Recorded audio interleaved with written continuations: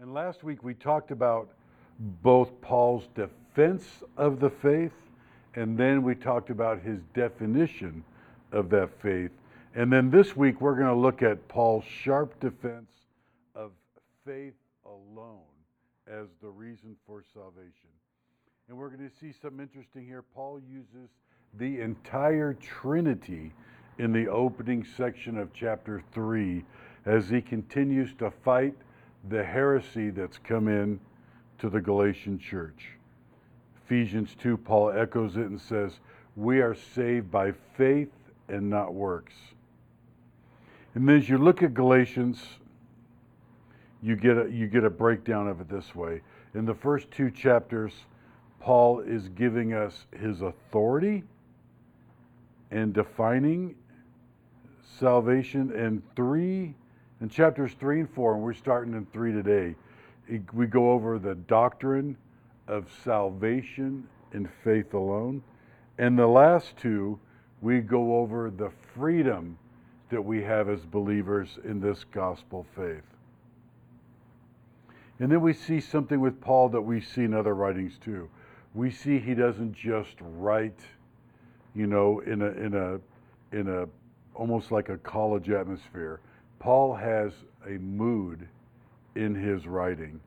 These false teachers were believing Jews, and their statement of faith is probably what allowed them to have access to the Christian believers.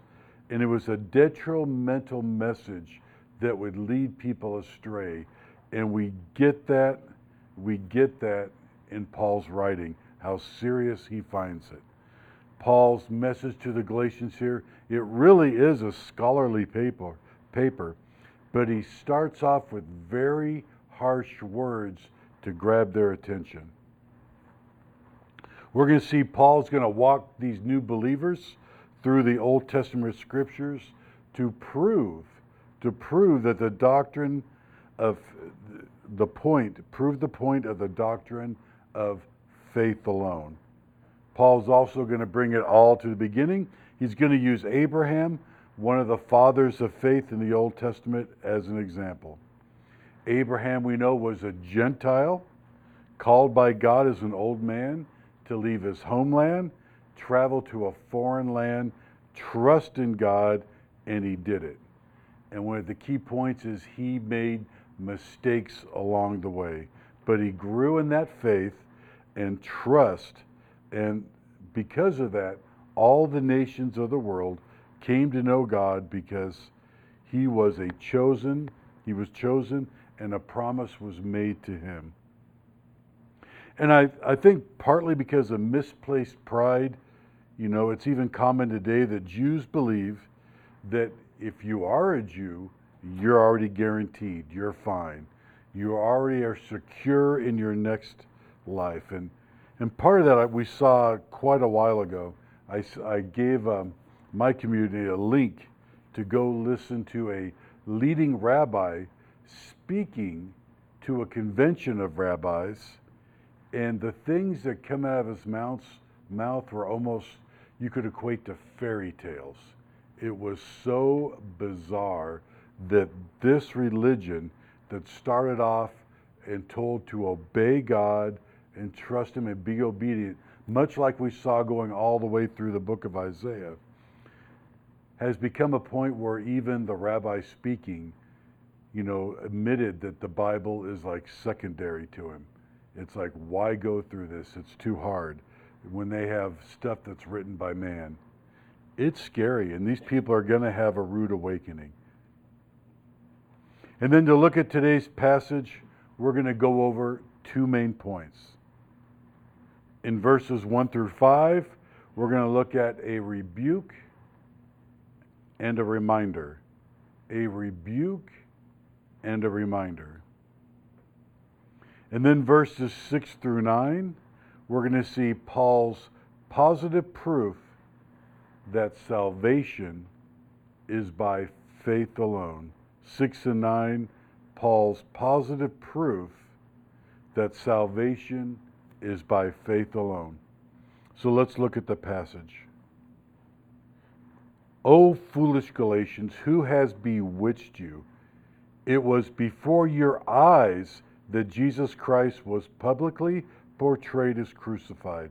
Let me ask you only this. Did you receive the Spirit by works of the law or by hearing of faith? Are you so foolish? Having begun by the Spirit, are you now being perfected by the flesh? Did you suffer so many things in vain, if indeed it was in vain? Does he who supplies the Spirit to you and works miracles among you do so by works of the law or by hearing with faith? Just as Abraham believed God and it was counted to him as righteousness, know then that it is those of faith who are the sons of Abraham. And the Scripture, foreseeing that God would justify the Gentiles by faith, preached the gospel before to Abraham, saying, in you all nations shall be blessed. So then, those who are of faith are blessed along with Abraham, the man of faith. Let's pray.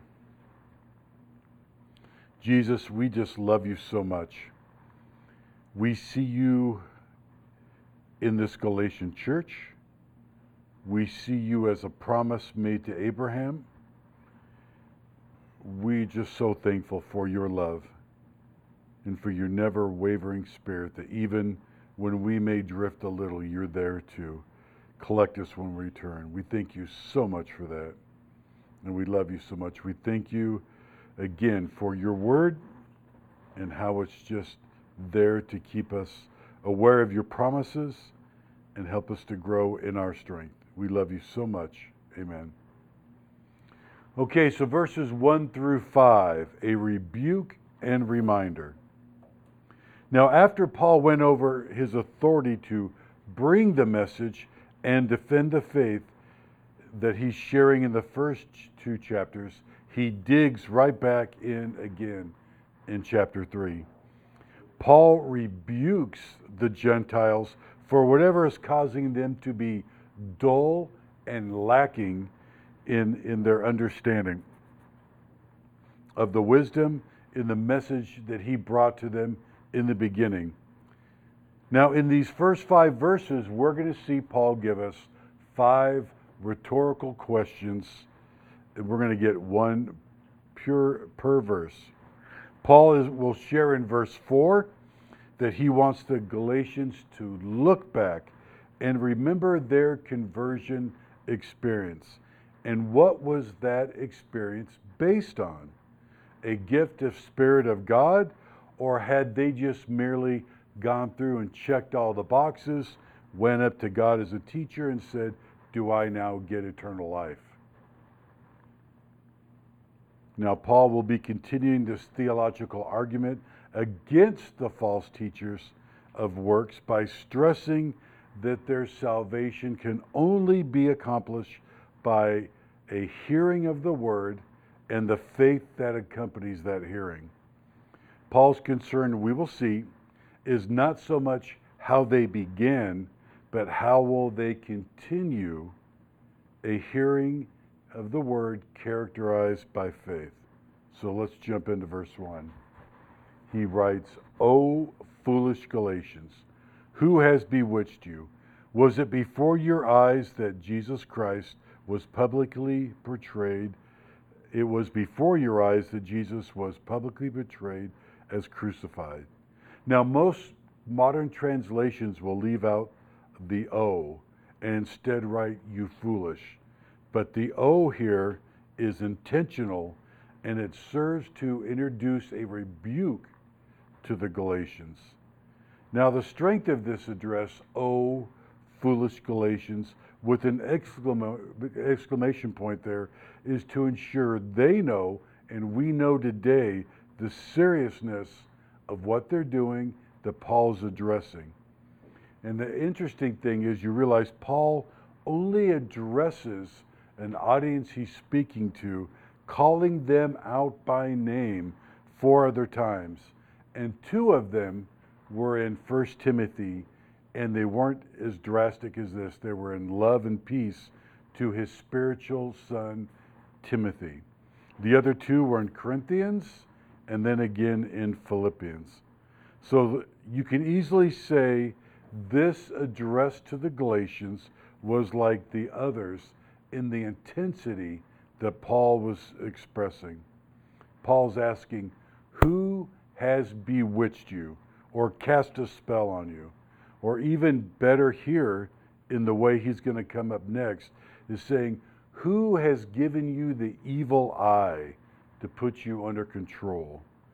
And I say that because the evil eye works, because when you go into the next sentence, he says, it was before your eyes that Jesus was publicly portrayed as crucified. Paul's reminding them again of his open sharing of the crucifixion of Christ. So they heard the message and believed on the message, but now a false message has turned their head away from what they were told. Paul is doing this to show the power of the cross, the power of the cross of Christ, the manifestation of God's wisdom, power, and grace. And when matched up against the works of man, these false teachers pale in comparison to God. Verse 2, Paul asks another question about the Galatians' conversion in a way of rebuking them for their being open to even hearing the false message. He gives the Galatians an introductory statement before the question, right? He says, let me only ask you this. And he uses this statement to bring home the importance of the question. He says, let me ask you only this. So we know it's all on the line for the Galatians. He says, did you receive the Spirit by works of the law or by hearing with faith? Paul's trying to bring home something essential to the Christian theology. When a person is brought to salvation, they receive the Spirit of God. They receive a new heart, and the heart of stone they had is replaced. So Paul's bringing the whole Trinity home here. And it's based on a book he would later write to the Romans, 8, 9, and 10, just to confirm what he's saying here in Galatians. It says, you, however, are not in the flesh, but in the Spirit. If in fact the Spirit of God dwells in you, anyone who does not have the Spirit of Christ does not belong to him. But if Christ is in you, although the body is dead because of sin, the Spirit is life. The Spirit is life because of righteousness. This new era of salvation that Paul is a witness of, along with the other apostles now, saw the Spirit given to believers. It is something that had not happened. This was new in this era. But they were aware of it. We saw it even mentioned in the book of Joel. Joel 2:28 through 39. Through 29, my typo. Joel 2:28 and 29. And it shall come to pass afterwards that I will pour out my Spirit on all flesh. Your sons and daughters shall prophesy. Your old men shall dream dreams, and your young men shall see visions, even on the male and the female servants. In those days I will pour out my Spirit.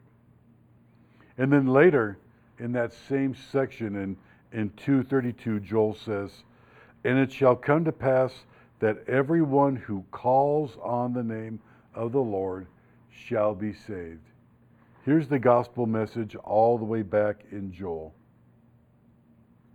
And make no mistake, the Galatians know full well what they have received. Not only because they have the Spirit and they know they have the Spirit, it's because the miracles they've witnessed that we're going to see in verse 5. And the main issue Paul wants to raise in this question is how the Galatians first came to experience God's Spirit. Was it by their performing works of the law or by the means of hearing and experiencing grace? This is the main contrast we saw last week, right? We saw the battle between works or faith. Works meaning that receiving Jesus' work on the cross, and then they state, that was great, Jesus, you did something powerful, but it's not enough. And in some denominations today, they say that's one part. But then we have the power, God, to then choose you. Thank you. So Jesus did one part. Now we have the power to choose you. And that's farther from the truth. We would never choose God. We would never choose God. Paul is moving them to understand that they have a connection in faith. We're going to go over that later. And their connection should be in the same way that Abraham had.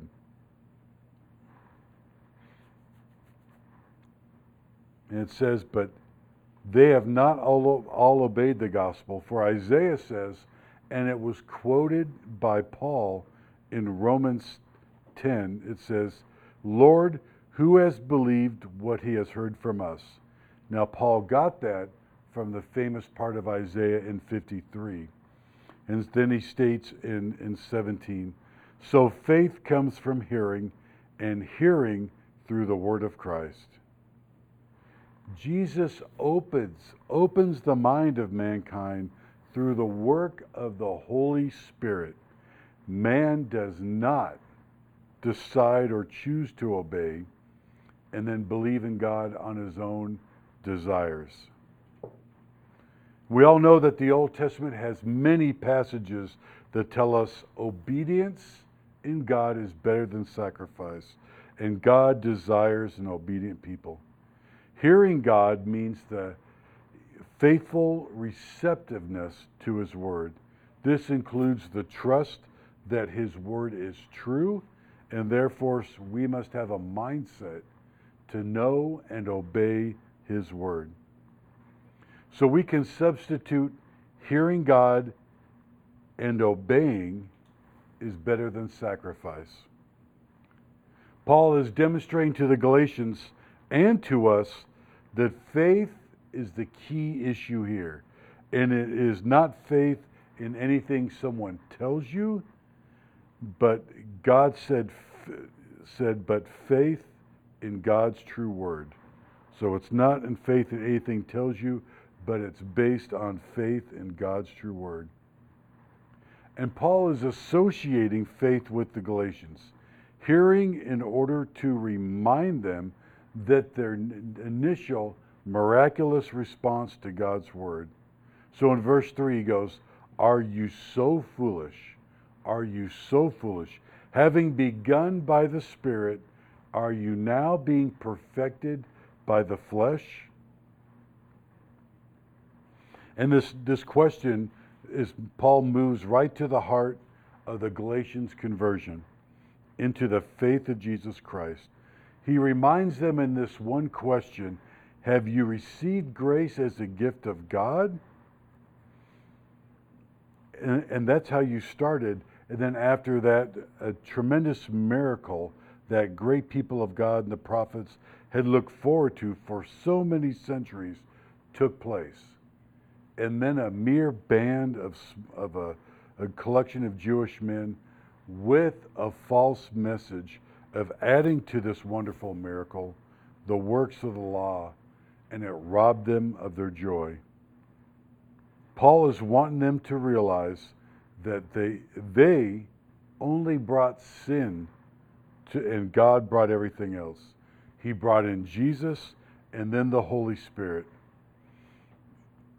And think about that. What else could we add but faithful obedience once that occurred?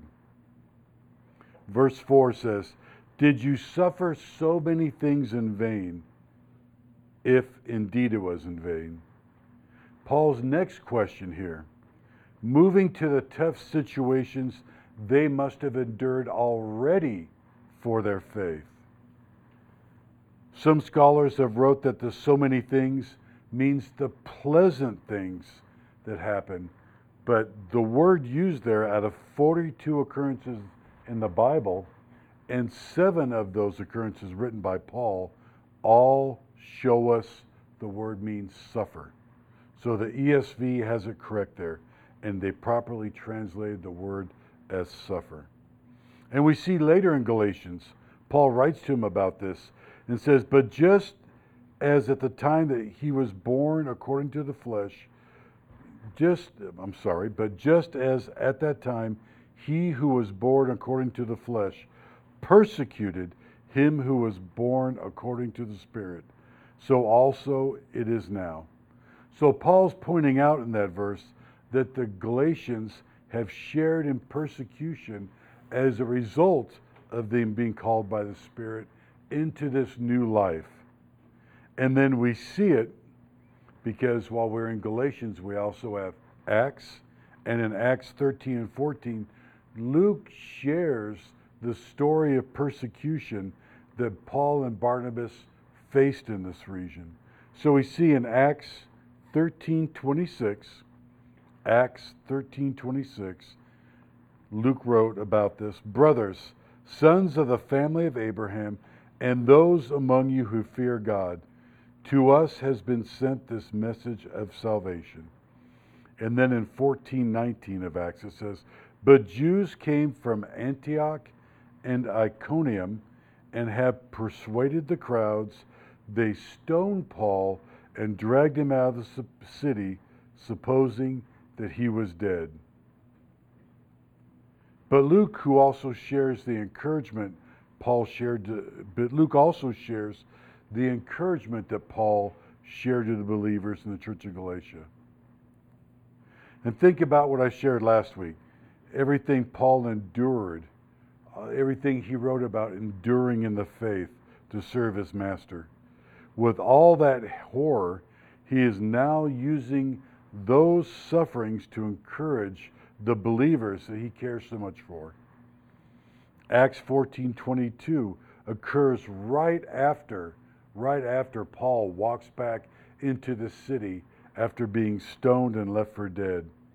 And it writes in 14:22, strengthening the souls of the disciples, encouraging them to continue in faith, and saying that through many tribulations we must enter the kingdom of God. That's amazing. I'd be looking for urgent care.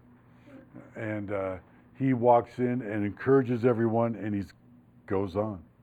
So I think we lose the magnitude of this event. Faced persecution to death, was spared by Jesus, then came in to strengthen the souls of the believers. What a sight he must have been. And he encouraged them to continue in the faith, saying something they could probably really understand. Hey, persecution and tribulation will come. They'll come to you too. Simply amazing. Verse 5. Does he who supplied the Spirit to you and works miracles among you do so by the works of the law or by hearing with faith? In verse 5, for some reason, it seems like all English Bibles leave out the beginning of the verse. It actually starts, therefore or then. And it makes sense since verse 5 sums up verses 2 through 4. And the good thing is the New Revised Standard uses the word well then. So, and what Paul's doing, he's crafting this because we have what we saw in verse 2. And now he repeats, but he makes a twist to how he asked the question in verses 2. In verse 2, Paul asked the Galatians about how they receive the Spirit. In verse 5, Paul asks now, how did God supply the Spirit to Galatians? Think about that. This false message that the Jews would explain to them, the Galatians will remember that they were sinners. By Paul's message of Jesus and through the Spirit, their hearts were regenerated. God supplied faith and righteousness at no cost. And of course, they didn't even know anything about Christ so much. So what works could they have done? Paul points out that this faith God supplied was no doubt miraculous, and no doubt they saw many miracles happening in and around this. So he asked the Galatians to evaluate. Did they respond to God by a hearing of works, or a hearing of faith, or by their works? And you got to imagine the Galatians would have had a light bulb come on, because at the moment of conversion, like I said, they had no experience of works. They were considered Gentile pagans and unclean to the Jewish faith. But in an instant, all that changed. So to introduce a message of man as the key to faith should have been pointless. That's why we get the mood that Paul is in. Another difference in verses 2 and 5 is that Paul is mentioning the Spirit's continuing miracles among them. So it's happening, and points us out as a reminder to what they saw in their initial conversion. 5 gives us the focus on the nature of a God who gives. He gave the Spirit to them at conversion, and the Spirit continues to work in their life. They are seeing miracles still occur, and it's a perversion of the gospel by attributing it not just to Jesus, but to also to their works. Now let's go into 6 and 9. Paul's positive proof that salvation is by faith alone. 6 says, just as Abraham believed God, and it was counted to him as righteousness. And here Paul's referring to Genesis 15:6. 15:6 says he believed the Lord, and he counted it to him as righteousness. Verse 6 is a connecting verse. It connects to the verses 1 through 5, and then to 7 to 9, and then others that are later in chapter 3. Paul wonderfully, I love how he does this, is introducing Abraham into this argument, basically telling them, you know, these Jewish men have came, but here, I want you to take Abraham as an example of faith. Paul clearly expressed his question of verse 5 to be answered with the response by the readers to be not by works of the law, but by hearing accomplish the faith. This is why he moves on to now the discussion of Abraham. Basically, you can say Paul is generating this based on the people he's competing against for their lives, and he's moving in for the kill here. The men with the false message must have brought up the name of Abraham and tried to use the traditions of the Jewish religion to prove their point. And they must have referred to themselves as the seed of Abraham. Judaism focused on the obedience of Abraham, and especially the obedience that he showed when he was willing to sacrifice his only son after waiting almost 100 years to have an heir. The false gospel spreaders may have also used Genesis 26:5. They may have used Genesis 26:5 to show that God said Abraham obeyed his voice and obeyed his laws. But the good point I'm sure Paul brought up is that we all know Abraham struggled in his walk here on earth, like we all do. With obedience, he gave into the fear of man as he was traveling around other cities and didn't trust in God's word to him. We know that Abraham was given a promise to have a child, and then he didn't want to wait. And he went on his own and had a child with a servant and not his wife. So we know that Abraham's works were not the reason, since if the Jewish brothers knew the law, they would have known if you fail in one part, you fail in it all. So we just need to rely on the beauty of the verse, Genesis 15:6. Abraham had just been given an awesome promise, and he believed. God was going to give him a great reward. And Abraham was concerned that his heir would be a servant since he had no child. And for the man's opinion, there's no way on earth outside of God that Abraham and Sarah were having a child. And what do we know? We know God took Abraham outside, showed him the stars in the sky, and basically said, although you're childless now, I will bless you, and your offspring will be as numerous as the stars in the sky. And Abraham, this old man with an old wife, and knowing there is nothing, no works that he could do to fulfill it, just believed. Just believed.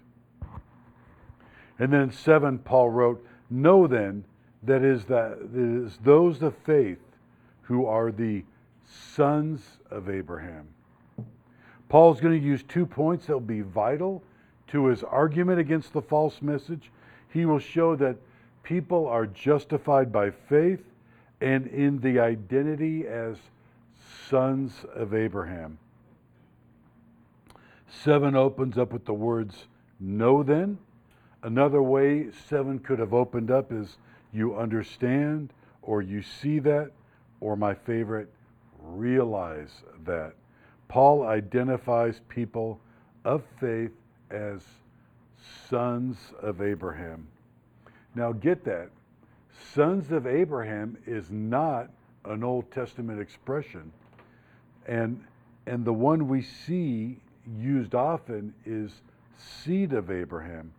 Paul is probably using this expression denoting people who belong to Abraham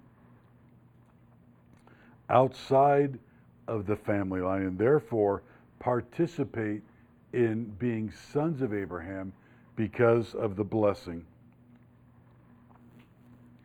And Paul maybe used the son instead of the seed to take advantage of that blessing of God to all who believe, and not just those who were born as Jews, and which is important. Abraham was given the promise as a Gentile, right? He wasn't already a Jew. God was establishing his covenant with Abraham that would include all the nations of the earth. Paul is using this, trying to ensure the Galatians know that they have been brought into this righteousness in with the people of God the same way Abraham was brought in, through faith. Paul's a very crafty writer. In 8 it says, and the scripture, foreseeing that God would justify the Gentiles by faith, preached the gospel beforehand to Abraham, saying, in you shall all the nations be blessed. So we see here in verse 8, it is God that justifies the Gentiles, and their claim is based on Scripture, meaning Old Testament Scripture. Paul is stating that his claim that the Galatians are sons of Abraham by faith is backed by Scripture, whereas the false speakers probably have been saying that the law, only the law, says they are not. A law probably no doubt written by man, adding to the Bible. And verse 8 combines 2 of Paul's key concerns in this section of the letter to show that justification is by faith alone, and to show that the gift of justification has been extended to the Gentiles. Paul is probably basing this claim on lots of various books in the Old Testament. We know that. We've gone through quite a bit of them over the past several years. But his main claim may have been based on Genesis 12:3. Genesis 12:3. In fact, let's review Genesis 12:1 through 3 and go over this story. Now the Lord said to Abram, Go from your country and your kindred and your father's house to the land that I will show you, and I will make you a great nation, and I will bless you, and I will make your name great so that you will be a blessing. I will bless those who bless you, and him who dishonors you I will curse. And in you all the families of the earth shall be blessed. Paul is saying here that God's justification of the Gentiles, foreseen by Scripture, given by the Holy Spirit, we know that, is the essential content of the gospel or good news. Already, like we talked before, one of the first, the pure passages of the gospel was probably not in Mark, Matthew, Luke, or John, but it was in Isaiah. And we see that also in the other parts. So the Old Testament is very worthy of sharing that good news with us. This gospel, he is saying, was announced ahead of the time to Abraham in the promise that all the nations would be blessed. All the nations would be blessed. And Paul is stressing, rightly so, that it is by faith alone that would justify the Gentiles. For we saw how it went with Adam, right? You have everything, just don't eat of this one thing. Failed like we all would have. Abraham didn't do so great either. But the promise, and we saw Abraham continue in his life in a road, you could say, of sanctification, grow in faith, grow in his ability to understand and trust God. And God's promises to Abraham, Paul affirms to us our important announcement of that good news that is tied to none other than Jesus Christ. The Genesis 12:1-3 passage is highly important. So much so, a professor of the Old Testament, Mr. Bruce Waltke, called it the thematic center of the Pentateuch. That's the first 5 books of the Bible.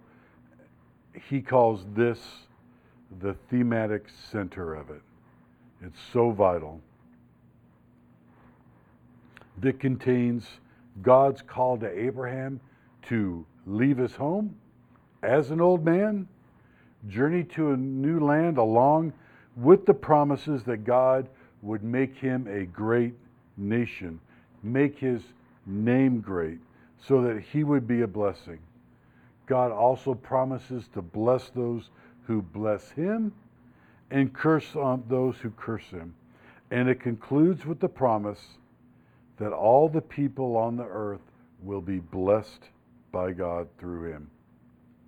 And Paul, instead of using that part to say all the people of the word, instead, to make his argument a little bit more detailed, says all the Gentiles.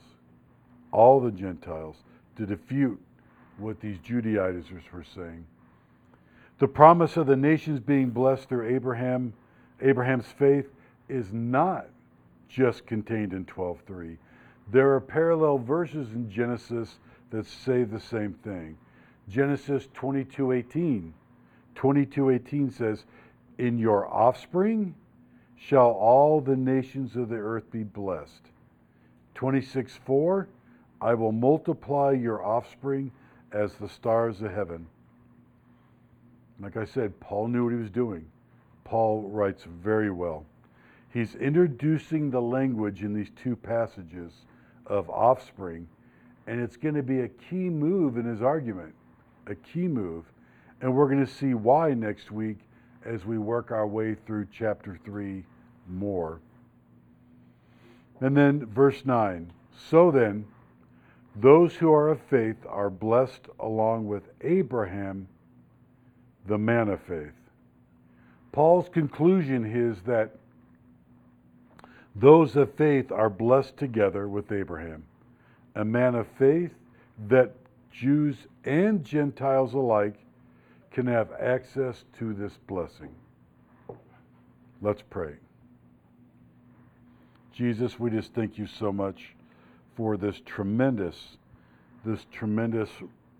powerful argument that Paul makes to these Galatian believers. We don't know how effective it was, but we know it stands the test of time. They got to hear it, we got to read it and go over it, and we thank you so much of Paul pointing to you, God, and this plan that you had from centuries ago, that we know this was always your plan, that you would bring the Son would die on the cross, he would rise from the dead, he would deliver the Holy Spirit to us, who would change us. May we never take that for granted. In your precious name we pray. Amen.